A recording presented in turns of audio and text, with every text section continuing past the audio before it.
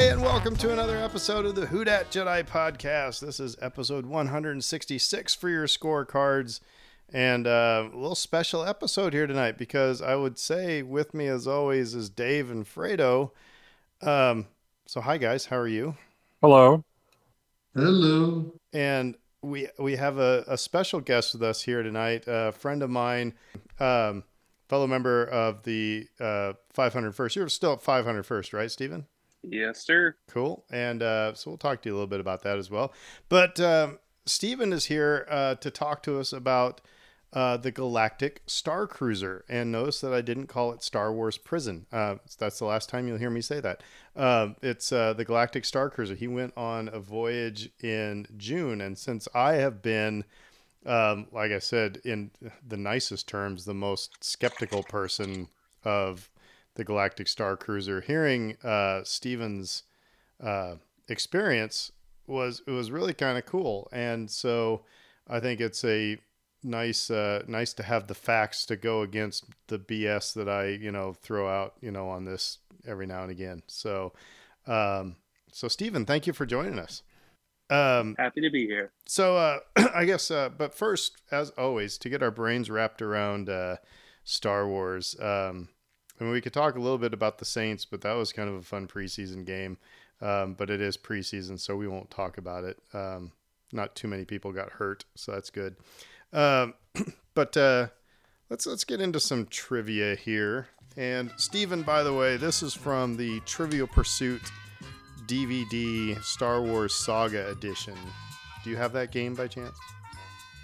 Well, wouldn't you know it? No, I don't. Wow, okay. So these are episodes 1 through 6. So none of the sequels, none of the animated stuff. This is just for, this isn't for the hardcore. It's just for the medium core, I suppose. So everybody gets one question. And the rule is whichever one I look at first is what I ask. Could be a softball, could be how many, what was it last week? How many claws did the Acklay have? So anyway, 4. So we'll start with Dave. All right, Dave, what villain says, that narrows it down. What villain says, quote, "At least we have the mighty Chewbacca"? I even used the right cadence there. At last, we have the mighty Chewbacca. Oh, at last. That's Jabba. Last name, please. Jabba the Hutt? There you go. Okay. Yeah, like I said, that was funny. I used the right cadence and everything. Gave it away. All right, it was Jabba the Hutt. Fredo. All right, what leader clicks the warning, "If they find out what we are planning to build, we're doomed"? Oh man, I gotta think about that one. No, that is Poggle the Lesser. Man, good job. Yes, it is Poggle the Lesser. Yeah. For some reason, my wires was getting crossed between him and Plo Koon because I knew it started with a P. So, all right, Stephen, to you, my friend. What does R2-D2 accidentally plug into while looking for a computer terminal in Cloud City? Doesn't he plug into like a power socket? That's exactly what it is, a power socket. All right, and to me... Oh, good, I'm glad I got that one, because I'm like, who the heck is Poggle the Lesser? I don't recognize that name. I was like, man. Yeah, sometimes it's like, what's the name of the third Star Destroyer that was in the background of, a 2-second scene in Empire Strikes Back? All right, to me, who informs Qui-Gon Jinn that Queen Amidala is curious about Tatooine? That would be Captain Panaka. Ta-da! Hey, we're all winners today, guys. 2 weeks in a row, we get a Captain Panaka question. Interesting. That is weird, right? Didn't realize he's left such a mark on the Trivial Pursuit game. Loaded critical character. Critical. Yeah. So critical that we keep calling him Tanaka or yeah. All right, cool. Well, let's get to our friend here, Stephen. First of all, before we talk about the Star Cruiser, like I said, Stephen and I met in the 501st. Oh, wait a minute. sorry, we'll get to that in a second. Dave, you went someplace fun this weekend. Yeah, I wasn't Galactic Starcruiser, but Yeah, not quite. we went to MightyCon over the weekend, and the 501st was represented there. And that's a local con here in New Orleans, and it was kind of a makeup because we couldn't make it out to Azalea City Con, which we all, if you listen to this podcast, you might have heard about a few weeks back.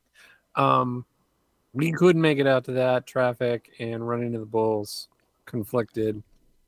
So we promised our oldest that she would get an opportunity to cosplay. And we said, this is the next one on the calendar, it looks like. So we went over to the Pontchartrain Center out in Kenner and got our con on over the weekend. And it was a good value, I will say, because kids got in free. I wanted to point that out to any families that might be listening out there. Do they do that on the Galactic Starcruiser, Steven? Do kids get in free?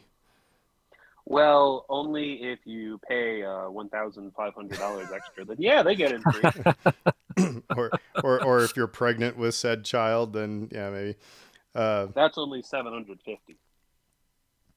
So Dave, actually, you some people kind of remembered you and Kate, right? Yeah, well, like, oh man, there were a few different stories. One is we ran into the droid builders and talked to them, and they said that, like, at one point they thought that they had talked to a member of our crew. So I furiously texted you guys to see if you'd been out there, and no, you had not. So I wonder if there's like a rival Star Wars podcast that we need to figure out if they're out there somewhere, trying to horn in on our turf here in New Orleans. I don't know, but so that was kind of a funny story. Yes. The 501st did not recognize Aaron's name when I name dropped him. Well, yeah, I mean, sorely disappointed. I did look, and that, by the way, was not just New Orleans, folks, but it was Mississippi and some other places. And I honestly don't troop all that often. So it's not surprising that they didn't know my name. So but, yeah, there were some fun clubs there and some fun groups, and my daughter placed, I think, 7th in the costuming contest. What'd she cosplay as? It was an anime character. It was Toga from My Hero Academia. That's one of her favorites. So she was that, and that went well. The funny thing, though, and I wanted to share this story. Kate interacted. We saw a She-Hulk there, and Kate started talking to her. I was like, "Oh my gosh, your costume's amazing! It's so great." Oh, you're talking about a cosplayer, not the actress who played She-Hulk, right? Okay. Though I will say, Jeff Anderson and oh my God, our other guy, Dante from Brian Clerks O'Halloran. were there. Brian O'Halloran were there. We got to talk to them briefly. So that was kind of cool. But yeah, so she was talking to this person dressed up as She-Hulk and struck up a bit of a friendship. And wouldn't you know it, some dude walks over and immediately just starts talking about why he doesn't like the show or why he didn't like the show. It was, and he started mansplaining all over the place. Okay. Immediately started mansplaining to someone dressed up as She-Hulk why he doesn't like the series. And again, it just the total cliche moment of it, we were just dying laughing after that guy sashayed off. It was ridiculous, but we had a good time. It was a good time. It's not a huge con, but they do a pretty good job there. So now, I would recommend it. Steven, when did you join the 501st? 2013. So I just made 10 years. Right on. And I know you. I've seen you. Are you just Royal Guard, or do you have other? So my wife and I both have Royal Guards, because they have to go. They have to come in pairs. It's actually a funny story. So I've been with my wife for forever, and long ago we had a conversation of, you don't have to accept my level of nerd, but you just have to tolerate it. So she was a Star Trek fan, I was a Star Wars fan. So clearly, I was the superior fandom, obviously. So she made a deal. We made a deal with each other. We said, okay, listen, if you join the 501st with me, because Royal Guards should always be in pairs, I will join the local Starfleet chapter. Is that all right? Deal. So we get her costume together. We submit it. She gets approved. Said, okay, great. Now it's my end of the bargain. We go to one Starfleet meeting, and she got so grossed out and creeped out by all of the other members. She's like, I don't ever want to go back.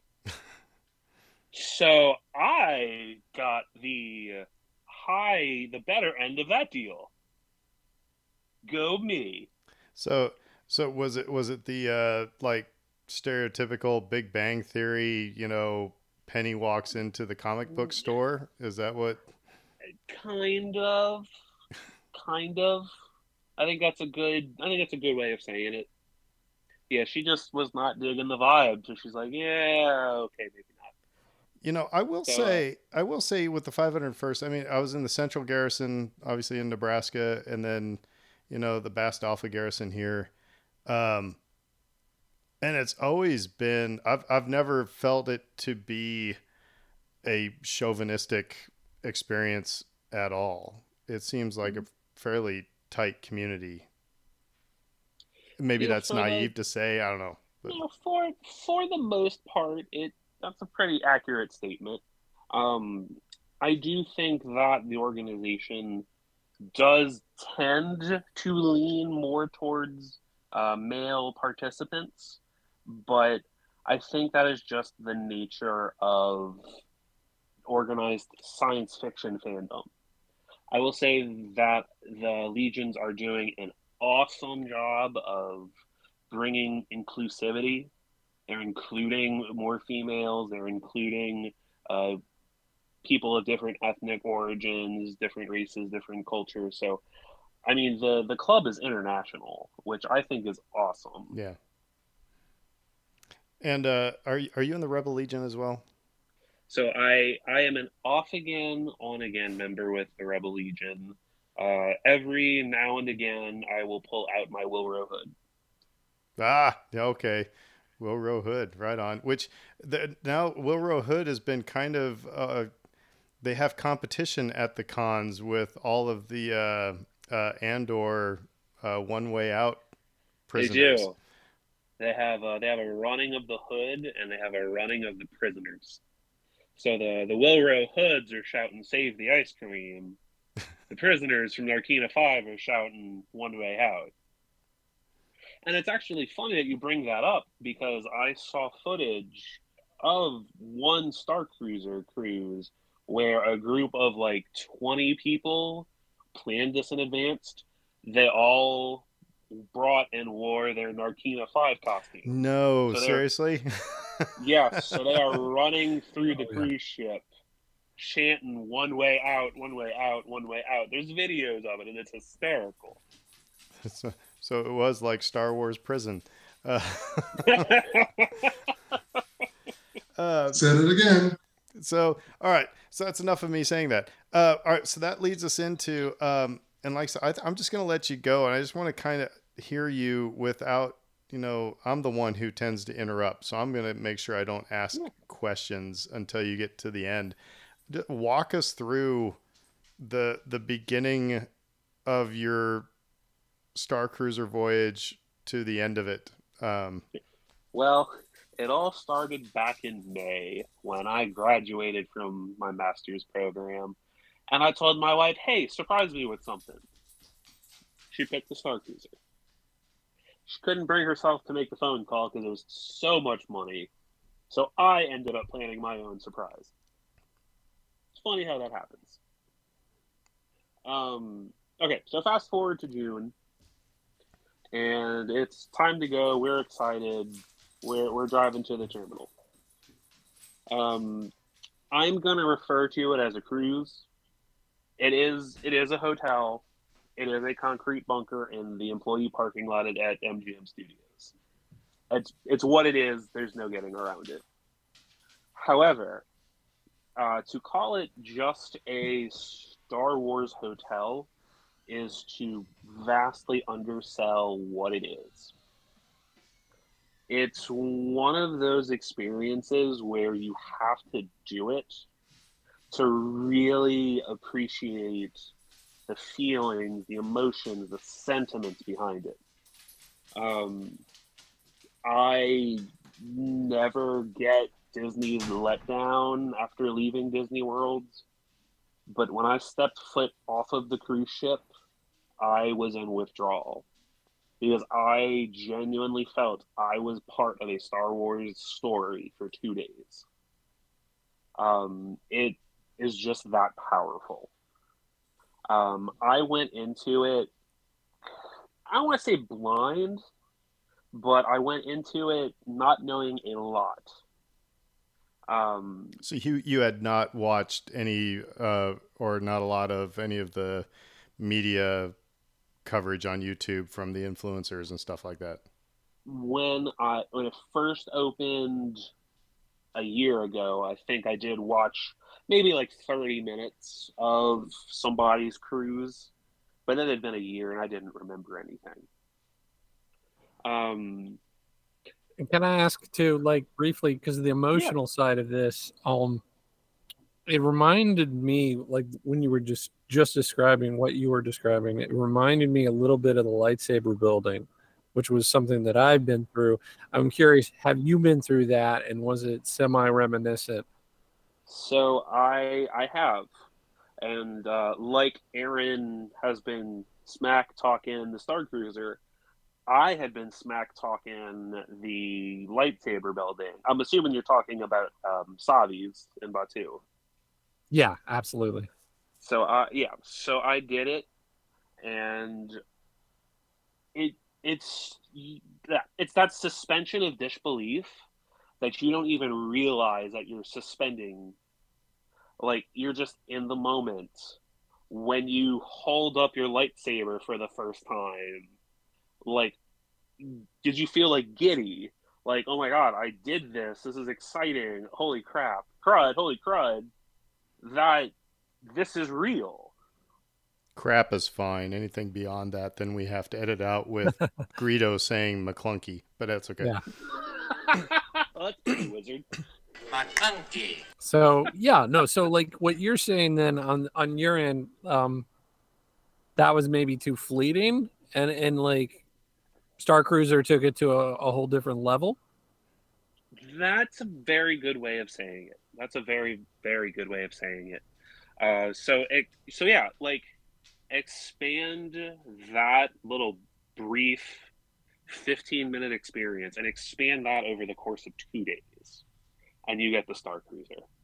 What made it special and what made it have that impact was there were a couple things. One were the actors that were in character. They made it a point to remember each cruiser, and they roped them into the story. They roped them in like to the level that they were comfortable with. Like they extended feelers, they extended offers, and then they remembered you throughout both days. And they worked together as a team to ensure that everybody was part of the story. So, and to give everybody a unique story and a unique experience. That's my dog Gumbo. Hi Gumbo, playing with his sister Rue. You can hear him growling in the box. It's all right. We like dogs on this podcast. Oh, good, because I also love my dogs. One of them was just trying to eat my hand. Now he's getting belly rubs. Okay, so where were I? So yeah, so the characters, the cast members that were in character were incredible. Second thing that made it unique, and made it special were the non-character cast members. Like, it was essentially a concierge.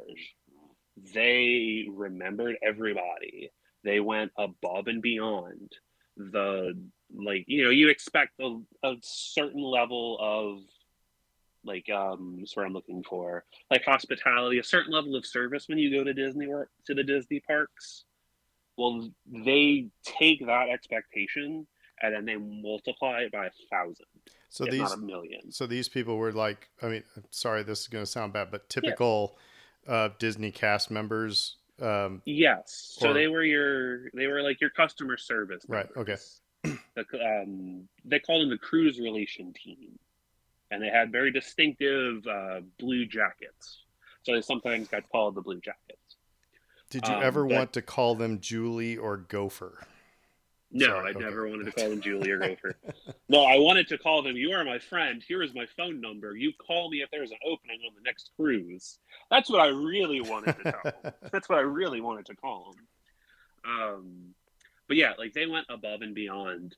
And when they could, they like made miracles happen. I saw them make a couple miracles happen, and it was just absolutely incredible. And then the third thing that really made the experience unique was that because the ship, because the cruise is so exclusive, because it's so expensive, because the supply is so limited, everybody that's there is there because they love Star Wars, or they love, damn it, dogs, or they love somebody who really loves Star Wars.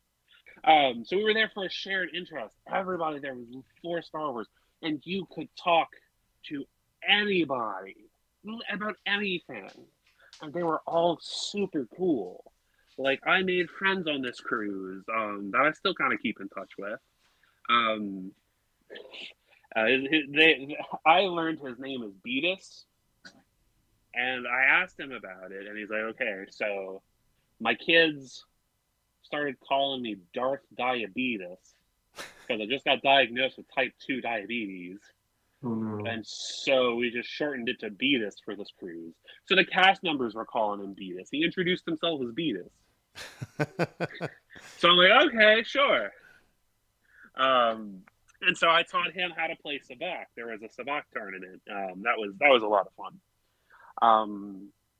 So again, it was those combinations that just transcended, that made the story, that made the trip transcend from just a hotel stay to an experience.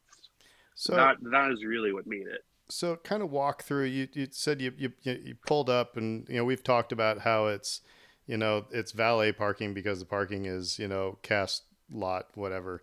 Yeah. But so talk to us about when you first walk in the door, and just kind of walk us through maybe that first day itinerary. Sure. So I'm going to be honest, I'm going to tell you a little later, like, you're going to hear me say a lot of good things about the Star Cruise. You're going to hear me say a couple things, that could be negative about the experience. Nothing is perfect.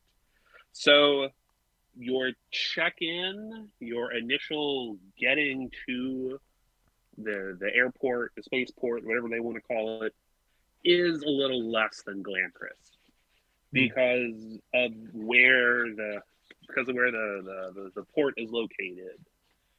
It's very, what's the word I'm looking for? It kind of breaks the illusion a little bit, because to get to the launch pod, you have to take a back road that has one little sign that says Star Wars Starcruiser with an arrow pointing, and it takes you the back way to the employee parking lot, which is behind Batu at the Disney Studios.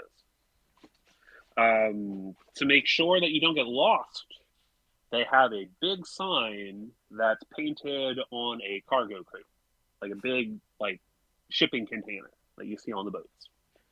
So again, you're paying a lot of money, and this is what you get greeted with. Yeah, you follow the road. You first stop at a security deck. Like when you check into your hotel, on property hotel, there's a security desk right there. They confirm that you have a reservation, that you're on the booking. They check in on their tablet, and that tells the concierge people that are waiting for you when you drive through two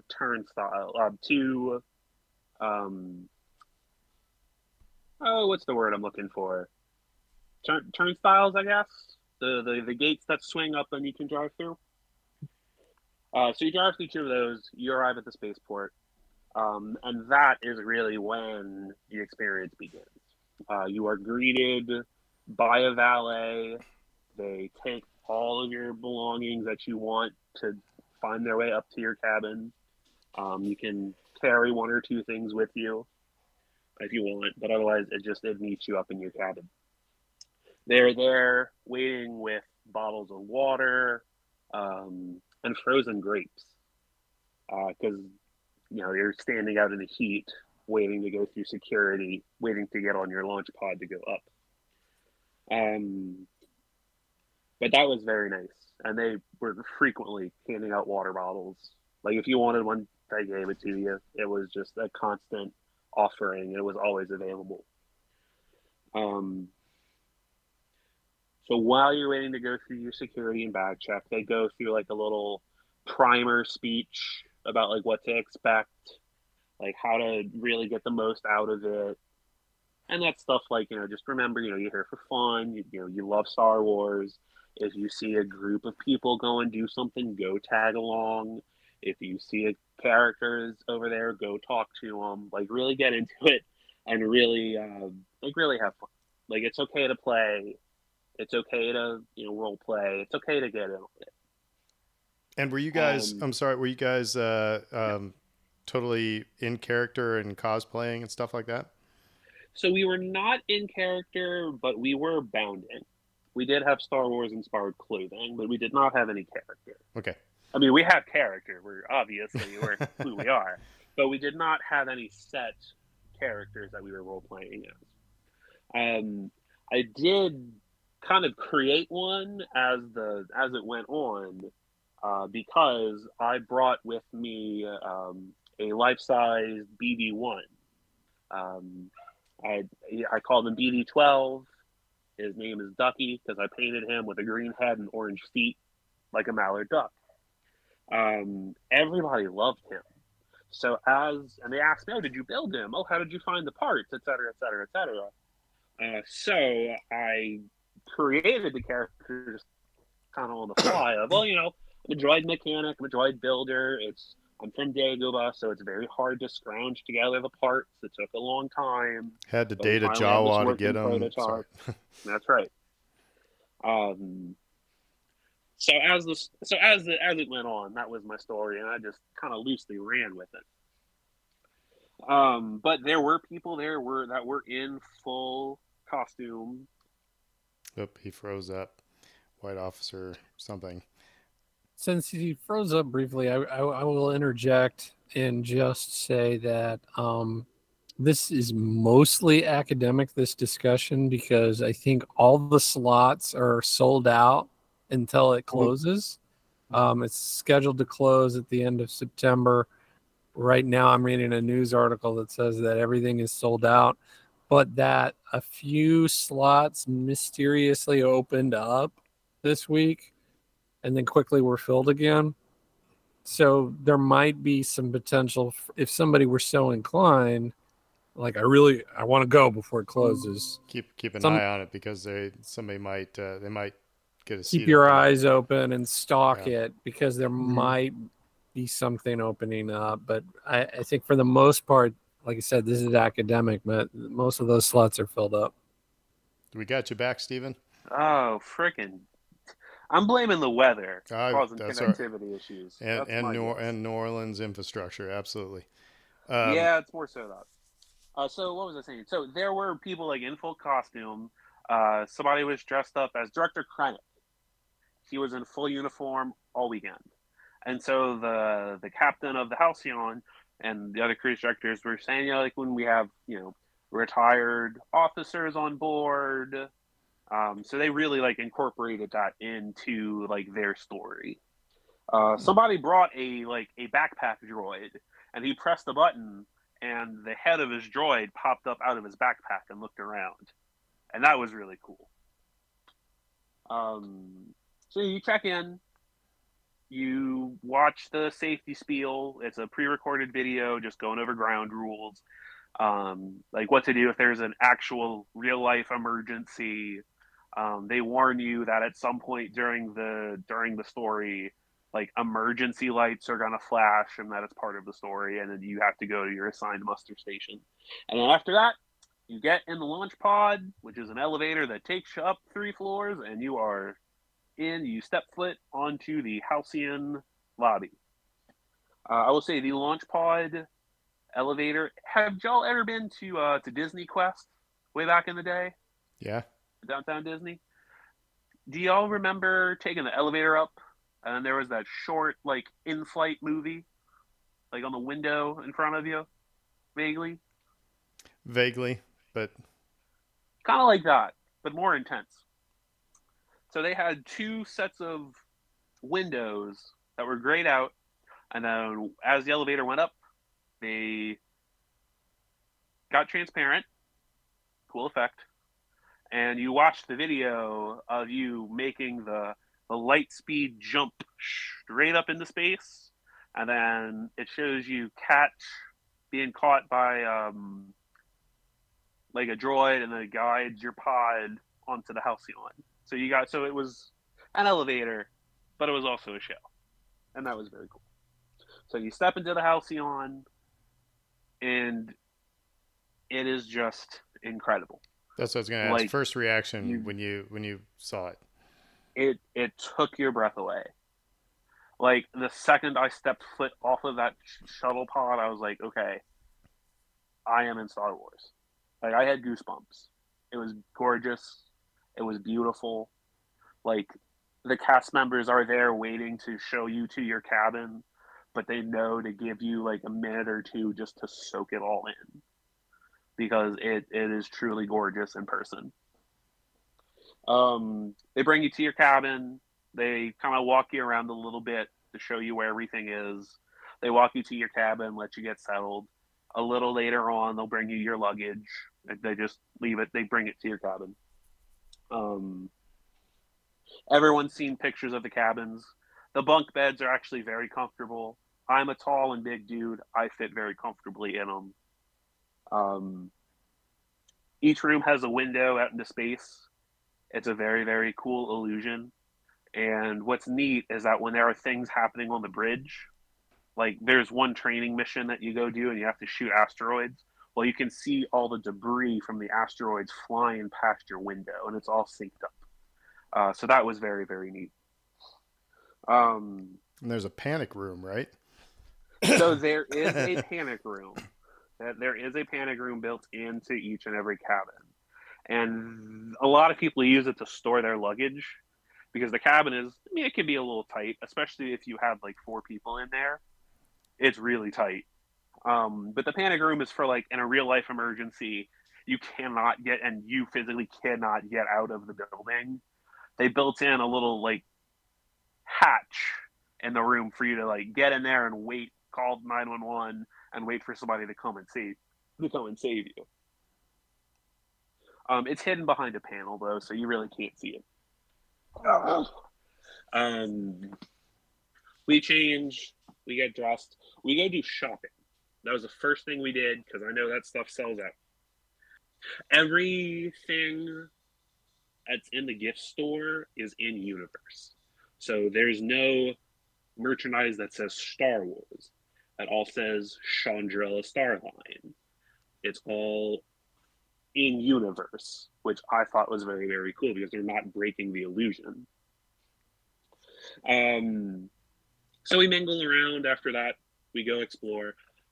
Also, come to find out, I realized this after the fact, there are hidden, secret Halcyon pins that the crew keeps hidden away in a special hidden compartment, and you have to convince them that you're not with the First Order and that you're with the Resistance, and you really got to persuade them.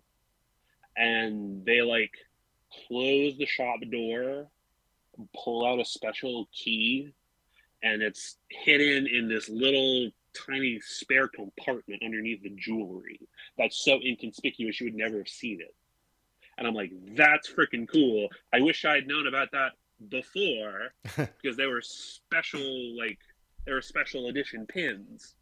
I'm like, well, this is hella cool. I wish I had known about this.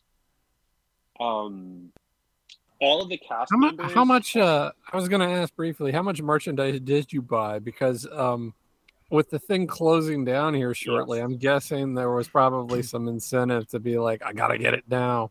So yes, I went in talking a very big game, saying I'm going to buy literally everything.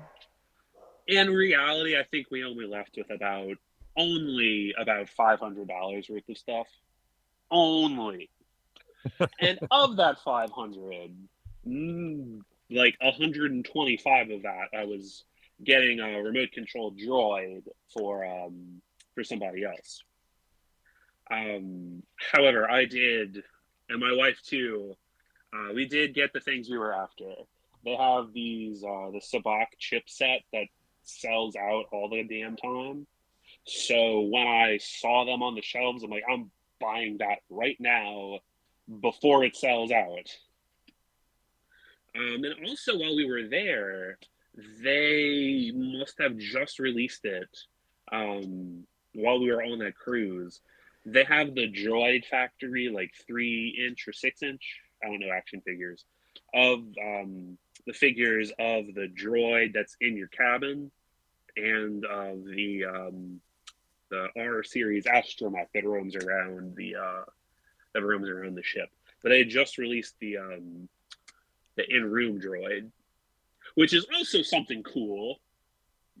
I'm going off on all of these tangents. That's just how cool and how exciting the trip is that there's just so much to talk about that I really could talk about this for hours.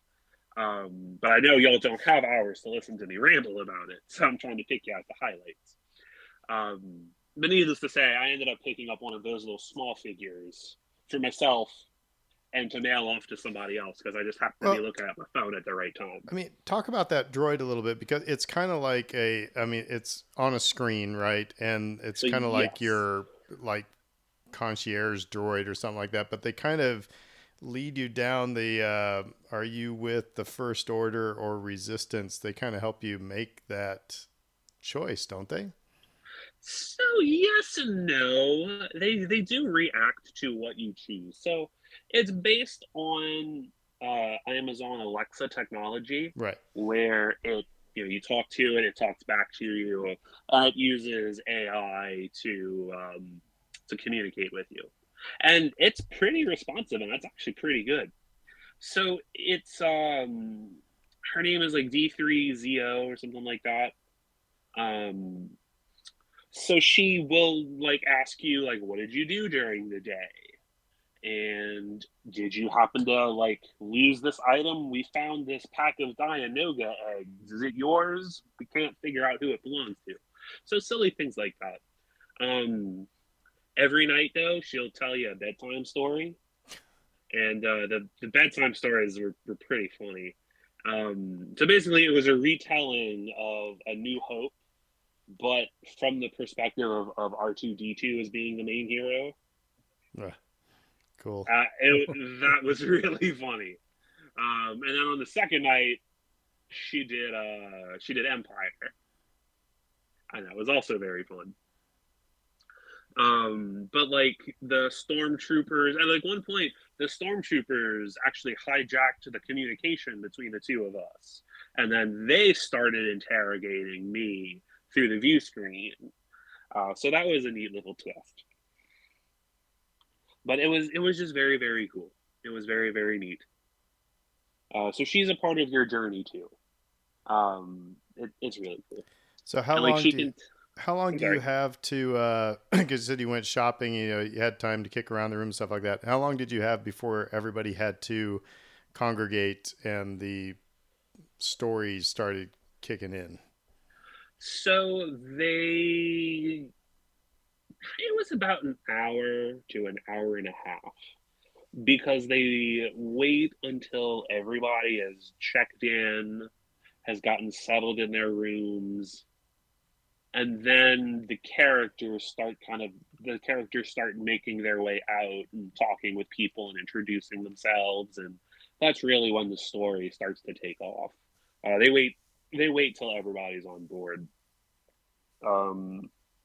So there's the cruise director, there's the captain of the Halcyon, there's a chief engineer who shows up, Gaia's manager, the intergalactic superstar Gaia, her manager shows up during the muster, and then things happen throughout.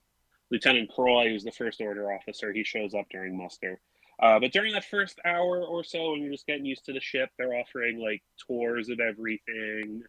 They show you where like lightsaber training's gonna be, where the mess hall is, the cargo room, the brig, the engineering room, the the bridge. So like they take you on a tour and they show you where everything is. And about like an hour in, the characters start coming up, and that is where I got to meet the life-sized, I am pretty sure fully autonomous SK droid. And he's like 5 feet tall. He's a big boy. And I was looking for a controller, like a plainclothes cast member driving him, but I didn't see anybody. And I rode in an elevator with just him, so I'm pretty damn sure he was fully autonomous. Wow. So like he got to meet my BB unit, and he just like erupted in excitement. You know, the R2 whistle, he just kept doing that nonstop and like spinning his head dome because he was so excited to meet this other droid. So okay, so I am gonna jump in and ask a question here. Yeah. When you think back or that, and maybe in the moment, does any of that? I mean, cool as hell, 100%. But does any part of it? I mean, if there's not if the droid is in the elevator with you and doing all these things, that means Big Brother is watching the whole time. Oh yeah, it's Disney World. Big Brother is always watching. Fair.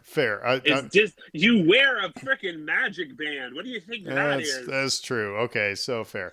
Now I do want to. I'm going to divert you here because when you invited us over, I think it's fair to say the thing that blew your mind the most was the food on this place. The food was the food was the best food I've ever had on Disney property. It was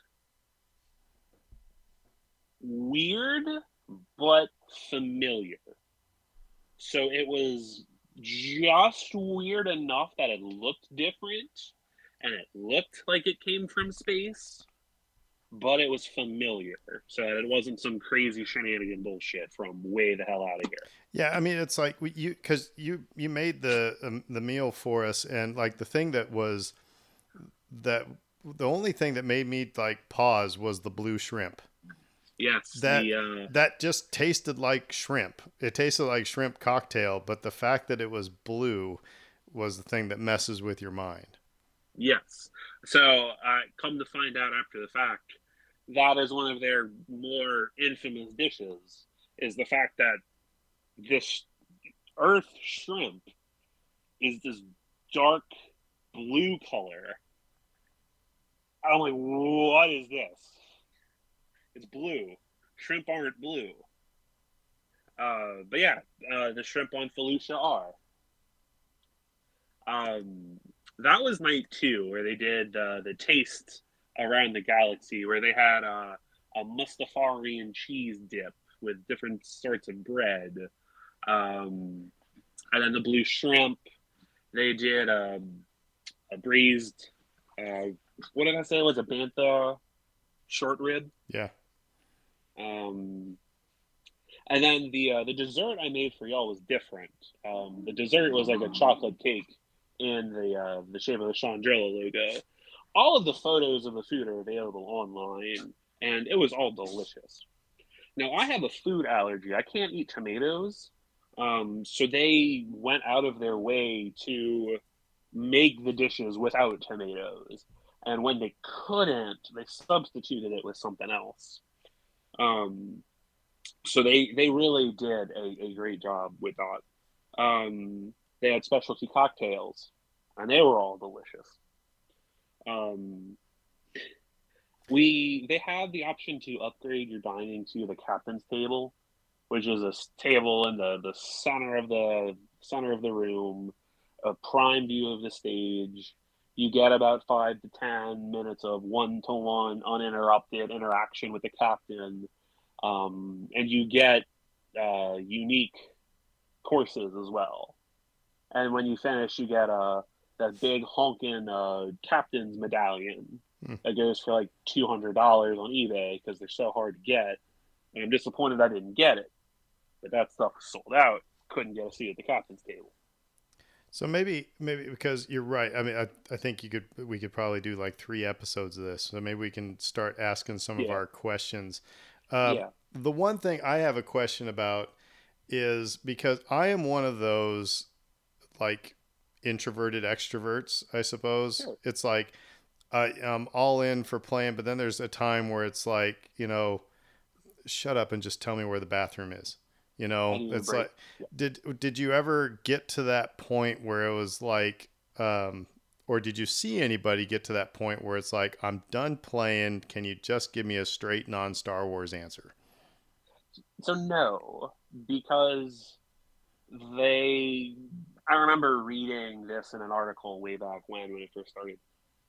They know that not everybody is going to be all in Star Wars all the time. So they extend the invitation. And if you want to come join in, great. If you want to be involved in Star Wars 24/7, great. But if you want to like take a step back, be in the real world for a minute, that's fine too. So they're good at reading the room. They're very good at reading the room. Okay. Like there are times when you can like kind of play in Star Warsy a little bit about real world issues, but they also know like when it's time to be real world. So they're very good about reading the room. Do they have like standard hotel amenities like pools and spas and office space and all that sort of thing? So no, they did not. And it's actually funny that you bring that up because one of the crew members jokingly asked the captain, "Hey, let's get a spa." And the captain is right on it. She's like, "Well, look, there are so many different races of aliens that come on this cruise, and so we would have to install countless different versions of spa amenities that it just wouldn't be possible. You can't just have it just for humans because there are other aliens that come on the cruise, so we can't do a spa. We'd have to charge people $10,000 to come on this cruiser." That's right. A spa. But no, there are like, so when you say hotel, like, no, there's no pool, there's no office room, there's no like fitness room like that, because it's not meant to be a hotel. It's a cruise. It's a space cruise. Just, there's no pools in outer space. There was no cutlery in medieval times, therefore there is no except for you eat with your hands. That's right. Yeah, except they have Pepsi there, That's right. There was Pepsi in the Middle Ages. Yes.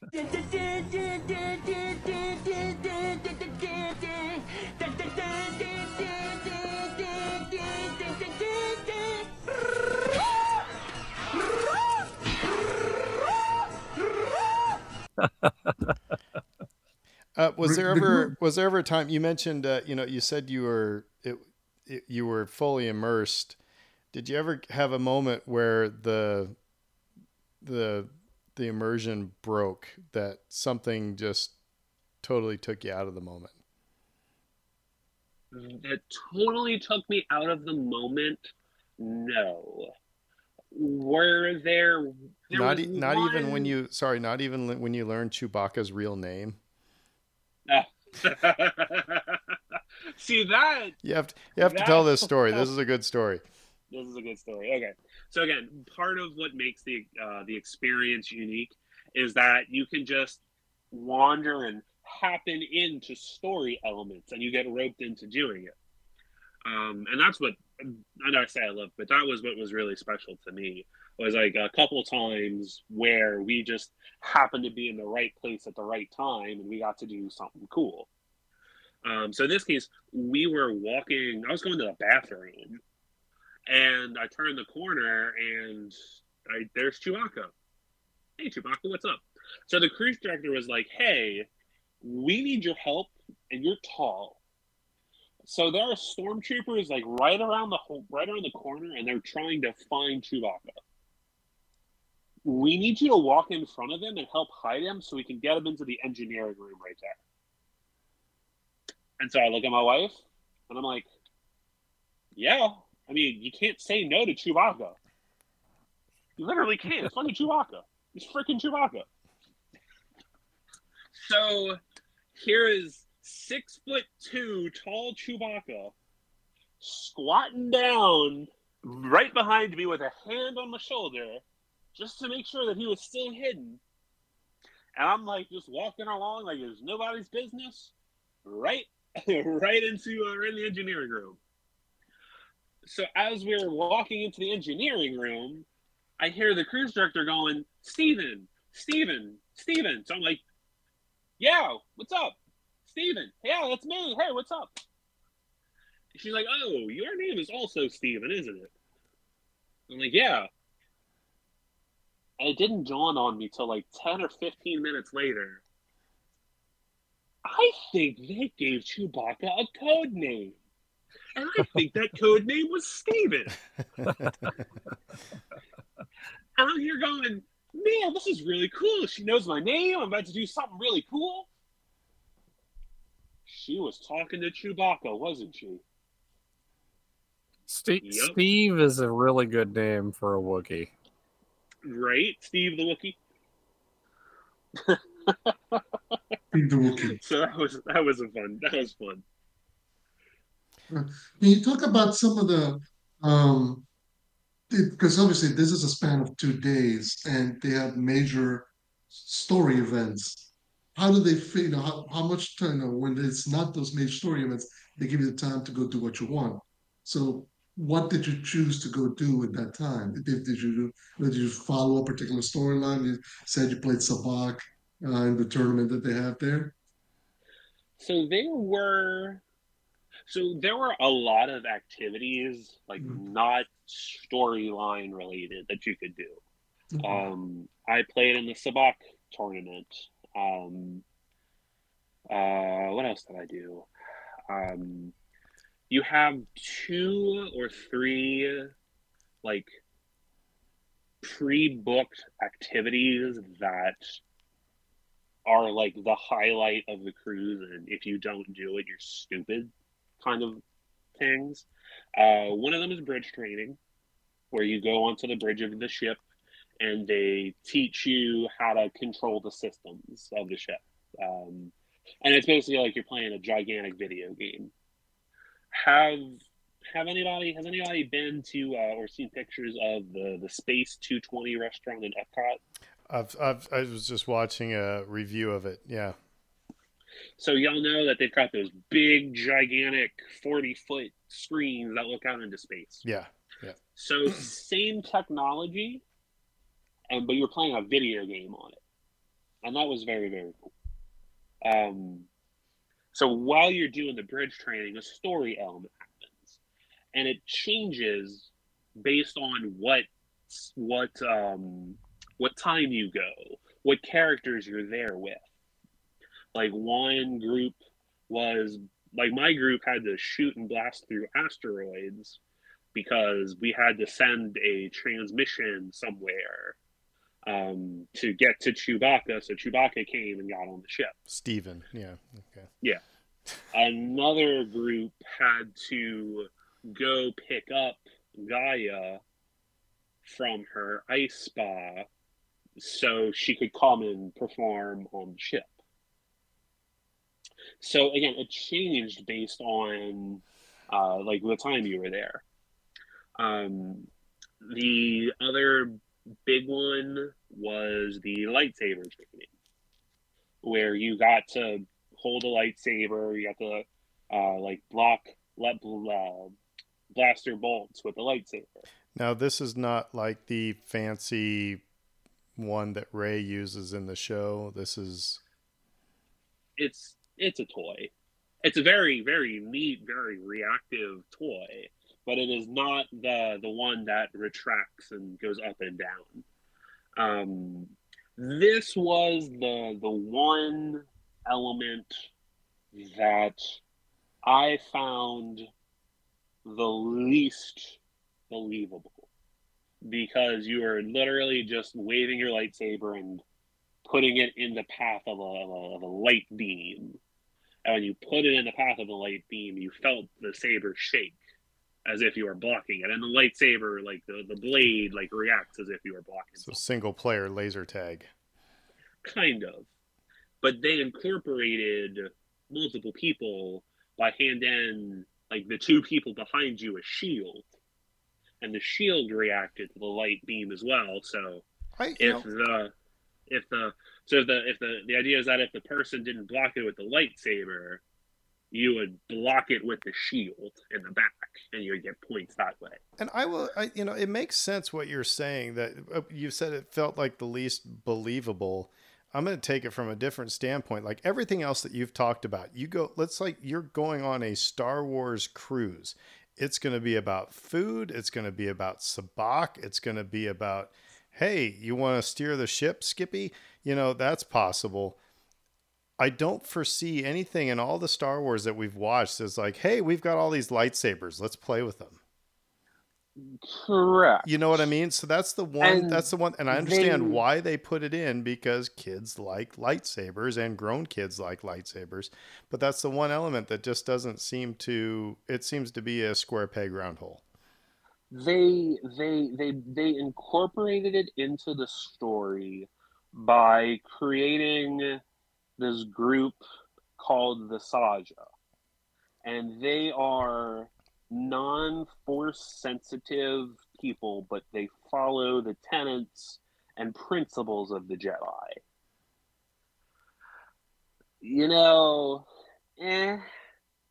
Because we're in the First Order era now. This takes place in sequel trilogy, so the Jedi have been gone for a while. Luke Skywalker's a myth, yeah. And they've been gone for a while, but somehow, some way, this group of 3 to 6 people live on a cruise ship and have 4 to 8 toy lightsabers. The Sajas are all proficient in lightsaber use. It's like, why did they? It seemed to be easier to say, hey, look what we picked up at Savvy's workshop when we were visiting Batuu. Sure. So these are pretty cool. But they needed to be there as a vehicle for Rey's plot. Oh, okay. They played a thematic role. They needed to be there if you followed Rey's plot, because eventually Rey comes on the ship. They bring back a lost Jedi artifact from Batuu, and they bring it back up on the ship, and that is her big reveal moment. If you follow her plot line, is they do the opening of this artifact. I'm trying to not do spoilers in case any of your watchers, listeners are going to go on the cruise. I don't want to spoil it. No, those 5 people won't go. That's all right. There's 5 people on the show. Oh, wow. That's great. Hey, no, No a way. little self-deprecating humor. So Yeah, like when you cut out earlier, we were talking about how like it's all booked up. There's no chance for anyone to even book right now. It's Yeah, just, it is. yeah. So let me ask you this. So it's a two-part question. So the first question I know the answer to, and so you can just give a one-word answer. Then I'll go to my second question. So Would I go again? Yes, yeah, would you do it again? absolutely. Okay, And so I'm gonna now, tell you why. well, hold I'm on. gonna tell you why. Let me ask my second question. Because not everybody has just a revolving bank account where it's like, all right, let's grab the amount, because you talked about how expensive this was, and it's like It is. so would it be something that it's like, I'm going to put my pennies away, so that I can do this again? Honestly, yes. Okay. And honestly, if I didn't have the pennies to sock away, I would probably sell a kidney. That is how much I loved this experience. So now tell us why. You said you were going to say why. So let me tell you why I would do it again. There is so much to see. There is so much to do that this first time I feel like I didn't see or do a lot because I was so overwhelmed and I was never in the right place at the right time for a lot of it. But there are at least 5 or 6 different storylines. Each character has a unique storyline, and part of the fun is following that storyline and then interacting with other guests that are doing a different storyline. So I followed the First Order storyline, and the first day wasn't really a lot to do. The First Order storyline really kicked off on the second day. And I got to install a subroutine to shut all of the ship systems down, and that was the plot device to get everybody into the atrium to see the big fight scene between Kylo and Rey. So that was actually really really cool. Honestly, the actors are what really make it, because we had a great Lieutenant Croy. Also, I learned either yesterday or earlier today, the same Lieutenant Croy actor was a member of the Adventurers Club, the old at Downtown Disney. Huh. Adventurers Club, Explorers Club, the one that was in Pleasure Island, the one that had the Kungaloo string. Same guy. I'm like, oh, well, all right. But he was great. He was absolutely great. He did not like droids, so when he saw my BD unit, like his head was poking out from over my shoulder, he did like a big visible shudder. I was like, "Ooh, you have a droid over your shoulder." I'm like, I sure do. I don't like droids. Don't like droids. Don't like droids. I'm like, okay, but he's really good at recording data. And he looks at me. He thinks for a second. He looks around and he finds a terminal, like a computer terminal, and he says, "All right, come with me." So I'm like, "All right." Grabbed my wife and we walked over. We followed him to the computer terminal. He reaches into his pocket, pulls out some kind of key, touches it to the data pad reader, and he said, "All right, tap your M bands right there." Okay, tap, tap. We'll be in touch. And he walks off to go do his thing. I look on my phone and, oh, hey, look, I have First Order credentials now. Hey, that's pretty cool. So it was those kind of moments that you interact with the crews. And then the second, another time was like right after the first dinner show. The cruise director is good friends with the SK Astromech, like they're best friends. So after dinner is finishing up, she comes and finds me and says, "Hey, SK was asking for you and Ducky." She remembered my droid's name. I met her once, and she remembered that my droid's name was Ducky. like SK was asking for Ducky specifically. He wants y'all to come meet us up in the atrium at like 7:15 at the fashion show, the red carpet fashion show. Come find us. Right. Well, can't tell SK no. Let's go find out. And so we go up there, and he was asking for our help to help hide him because the First Order was looking for him too because they wanted to shut him down. So we came up with the idea, hey, we're gonna have a dance party. We're just gonna dance in front and body block SK, and we get him to the elevator, and we go and hide him in the cargo hold. So it was those kind of moments that really made it special. So the argument, or I suppose the argument that been made that the repeatability was not there.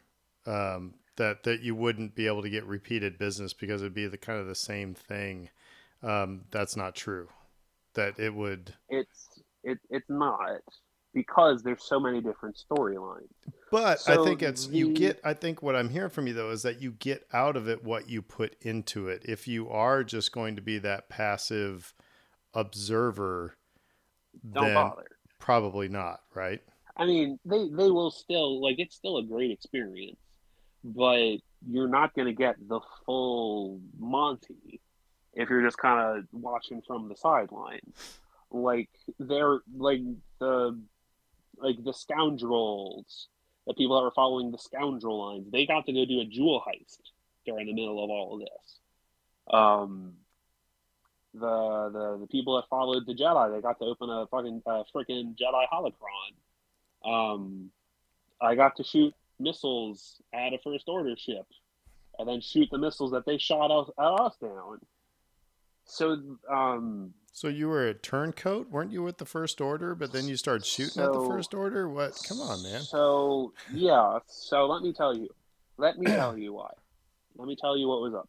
So after we installed the subroutine, which was this fun, big, giant mini game where we had to have a clandestine meeting in the engineering room, but we also had to sign in to tell them that we were there.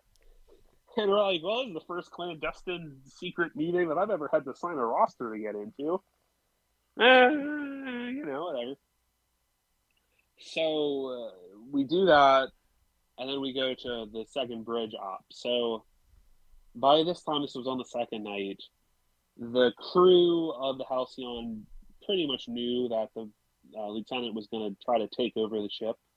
So they had to put crates to block transmission signals, because at this point the ship was under a First Order blockade right outside of Batu. And I was very upset that I missed that takeover show. We were in our cabin, like, taking a break, when all of a sudden we look out the window and, oh, hey, there's First Order TIE fighters swarming the window.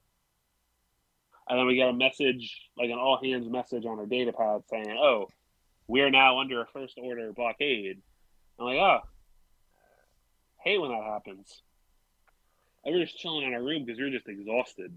That was my I guess my final question. I'll throw it to Dave and Fred. Were you just absolutely spent after this? Oh God, yes.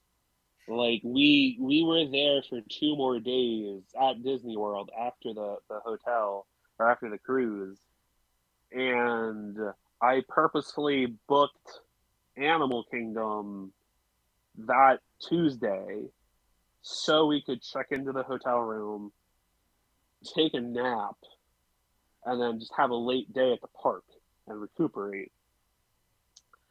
Oh, we were exhausted because it's nonstop. Like, go, go, go. You got stuff to do. You're engaging in stuff. Like, it was exhausting. But that's part of why I want to do it again, is that I want to take everything that I learned this go around and make the second go around even better. So there are main plot points that have to happen. Those are the same every single time. Like, there's always a ship muster. They go through everything. SK always gets caught and bolted at the end of the first day. There's always the confrontation between Kylo and Rey at the end of day 2. Like that, those always happen. But the characters have a lot of leeway to say, hey, we're going to do this today. Or, oh, I see you have this. Ooh, let's incorporate that into the storyline. There's a group on Reddit that talks about their experiences on the Starline. Somebody dressed up as the Canto Bight police officers and was showing a wanted poster for Jackson, the green bounty hunter rabbit. And the crew got in on it. They're like, "Oh, hey, this guy is looking for this bounty over here. Have y'all seen him?" Things like that. So they play with you. So it's not a hard fast. We're doing it this. No, they have a lot of freedom to improv and interact and really give a memorable story experience. It really is one of those things where you don't get the full impact unless you go. And I am so very thankful and happy that I had this opportunity to go, because it truly is just I've been saying, it's like a spiritual journey, and I have rarely felt that before going to a Disney park. So they really have something unique. They really have something so powerful, and I'm disappointed that it's closing because it's just that good. I had one question, one last question. I'm wondering about just the spectacle, because Star Wars is not all about spectacle, but partly about spectacle. And you think about things like Smuggler's Run, for example, where it's just laser beams flying by you. You're piloting the Millennium Falcon. It's an adrenaline fueled. Just thrill fest. Are there moments like that with the Rey and Kylo confrontation? Was it like that? Were there other moments where you're encountering laser fire, etc.? Are there things about it that just sort of not only immerse you in this world, but also just sort of thrill you? So that would be bridge training. You get 2 sessions. We got lucky and got snuck into a third. It's bridge training on the first day where you learn to operate the ships. And then that comes in handy on the second day, because then you start doing shooting down TIE fighters or moving crates out of the way or putting crates in the way to block signals getting out of the ship. So with the First Order, which is what I was saying earlier, how in the end we started having to shoot the missiles at the First Order ship, the session before us had laid out these crates to block outgoing transmissions to other ships. Well, the First Order lieutenant was trying to send a message to the First Order Star Destroyer to say, hey, I've got it, but we couldn't, and the only way to get through there was to start firing the ship's lasers at the crates. So the First Order saw the ship firing lasers and took that as a sign of aggression, so they started shooting missiles at us. So we had to shoot the missiles down so that they wouldn't blow up the ship. And so that message to the First Order from Lieutenant Croy was how we got Kylo Ren on board. So each session advanced the story somehow. And that was one negative, was that I was getting bits of the story and I was getting parts of the story. I wasn't getting the whole story. So at dinner on the first night, I looked up and, oh, there's Chewbacca. How the heck did he get here? How did Chewbacca get here? We have no idea. He just showed up.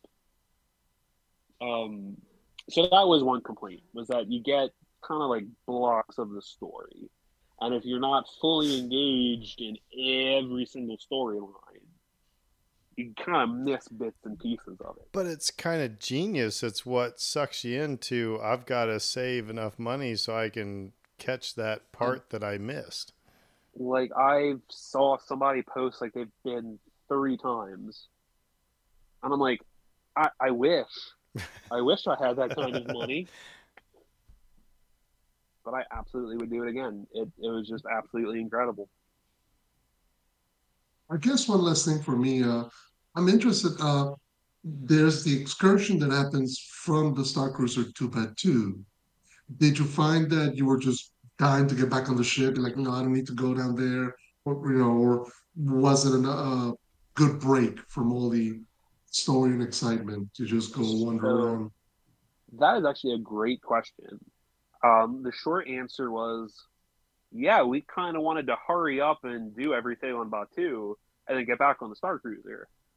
Because our mindset was, we can come to Batu whenever we want. We're only in space on the Star Cruiser once. So the way that it happens But is that mom and dad need a nap up on the Star Cruiser. yeah, right. So they have it's a special bus, and no one has seen the outside of the bus. It's like a closely guarded secret because no one knows what the outside of the bus actually looks like. It has Goofy and Donald and everything on. Probably so, but we will never know because it's a closely guarded secret. We'll never know. So you are given missions on your data pad that gets you to go interact with everything in the land, and that when you do those, it furthers the plot up in space. You are given a meal credit for lunch, and you can use it at Docking Bay 7 or at Ronto Roasters. And you're given 2 priority fast passes to Smuggler's Run and Rise of the Resistance. Use them whenever.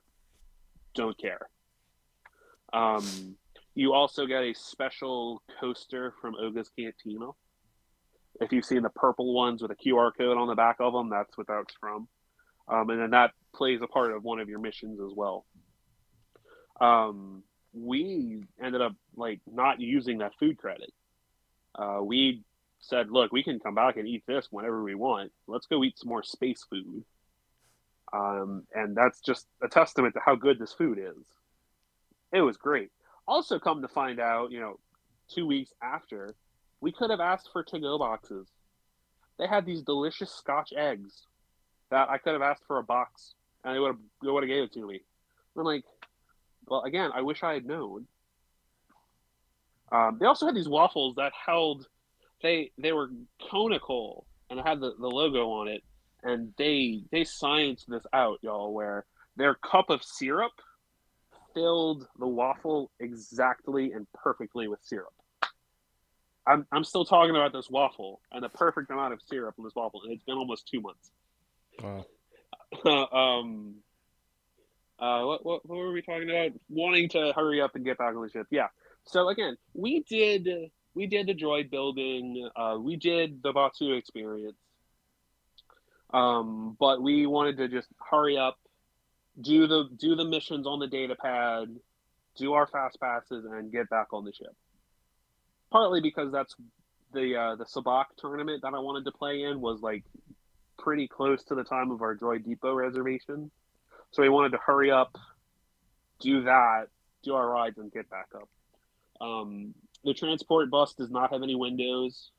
It is completely themed to a transport shuttle. I got dizzy. I never get dizzy, but I got dizzy on that. I don't know why. I don't know. I don't know why I got dizzy on it. But just the level of detail that they put into even the shuttle bus just really goes into it. In fact, this is my last little tangent.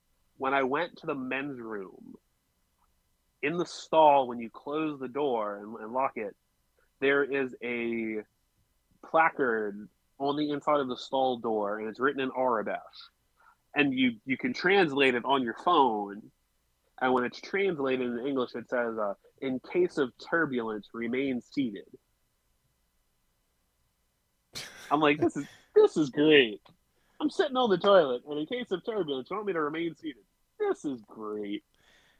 Yeah, and then you think about what they did at Batu in Galaxy's Edge now on the Dyson hand dryers. They had to actually write hand dryer because people didn't know what they were. So, final question first, and just thank you for telling us the story. Like I said, it's when you told it to me, I was like I said, I know that my thoughts and everything were based out of ignorance and just supposition and everything like that. And it sounds like it was incredible. I don't think it's for everybody still, but now here's my question to you, because it is closing. What do you think Disney's going to do with all the stuff? Not just the brick and mortar, but the performances, the food, the cast members. So I'm gonna answer this in two parts. The first part is, I've been up here saying, praising this Starcruiser to the high holy heavens. There were a few things that were less than stellar, namely being the check-in, second being the price, and that honestly, it's just those two. Like, honestly, and three, they did not market this. They did not market it well. Because they had a gift card, Shangela Starline exclusive gift card. I went to use it at Animal Kingdom, and the lady checking out was like, "What is this?" I'm like, "It's a gift card. It works." And they had no idea. So there's several reasons that this thing is shuttering. I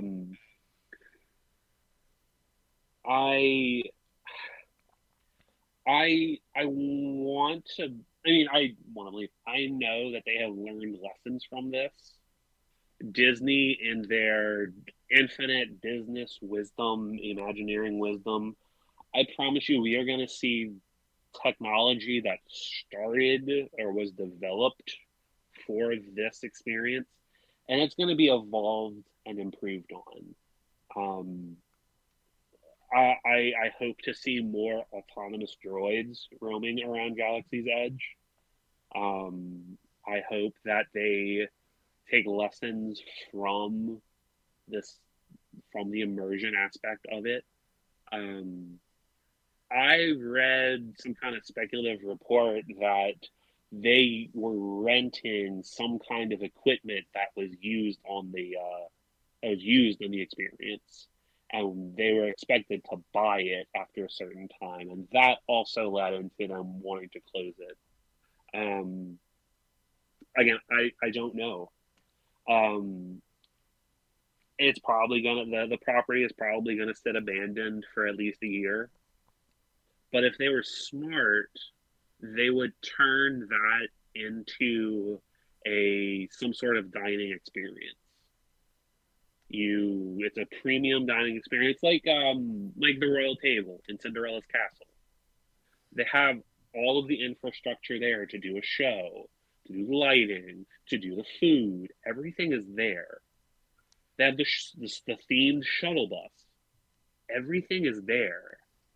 So if it were up to me, I would turn that into some kind of dining experience where you board a shuttle from Batu, and you get on the bus, and it drives you over to the Starcruiser, or whatever the hell they want to call it, and then you get a show with Gaia. You get a dinner show with Gaia, or some other intergalactic space. Even the Sabacc tournament. The Sabacc tournament, I think you could do on Planet. We made the medieval times joke earlier, but Fredo and I are shrugging over here. You can't see it, but it's like, yeah, at medieval times, there's an audience for that. dinner and a show. Like there might be an opportunity for them to recoup some cost in that, and that I might sign up for that, personally speaking. Like I'm not the Right. audience for, Well, $5,000 or whatever, but I might be the audience for an evening, that cost me a couple hundred. right. That's what I was just going to Right. say. They have those experiences throughout Disney World where it's the special tours, backstage stuff, or just the special magical experiences, if you will. And I would pay that as well to go eat space food and watch a show and Right. I mean, like a $150 to $200 ask is a lot nicer than a $5,000 ask. yeah. But again, it's there. I mean, and if you think back to what we were originally promised when Batu was built, we were promised a lot more. And I think a lot of those promises came through in the form of the Star Cruiser. Because we were promised a third ride. We had concepts for third rides. We had concepts for a dinner show. Um, we had promises of the reputation, the faction uh, part of the mobile game on the data pad was supposed to play more of an experience in the land. So I think we got a lot of that. A lot of that culminated on the Star Cruiser. You talk about the autonomous droids going around Batu. That's the thing I thought was missing from Galaxy's Edge when I went, Yeah, was not just the droids, but just I want to see Rhodians. I want to see, aliens, Twi'leks. I want to see, not just, humans. white suburbanites walking around. It's Mm-hmm. so I I've think said that too. I want to see aliens. Like there's more than one race in Star Wars. and Like there are aliens in Star Wars. and the Kylo Ren Rey fight could be staged in Batu as well. Um, Which that was also really neat because they incorporated like blaster fire and like sparklers. So like when the stormtroopers fired their blasters, like sparks came out of the railings where it hit. And when Rey and Kylo dragged their lightsabers across the railing, sparks were flying from where they were dragging it across. And that was really neat. So like the showmanship is there. Like Disney knows how to put on a show. They just really mismanaged this one. They didn't market it right, and it's a shame because it is really really cool. oh my gosh, Stephen, thank you so much for joining us tonight and just walking us through this. And Well, it was a pleasure. I like to listen to myself talk, so any opportunity to do so. No, really, I appreciate y'all having me on here and letting me gab for however long it's been, and I appreciate y'all letting me ramble. yeah, This is something that I just had a spiritual movement with, and again, I'm very thankful to my wife for letting me do this. Um, and again, I'm very grateful and appreciative that I had this opportunity to do it, and I'm thankful for y'all for letting me talk about it.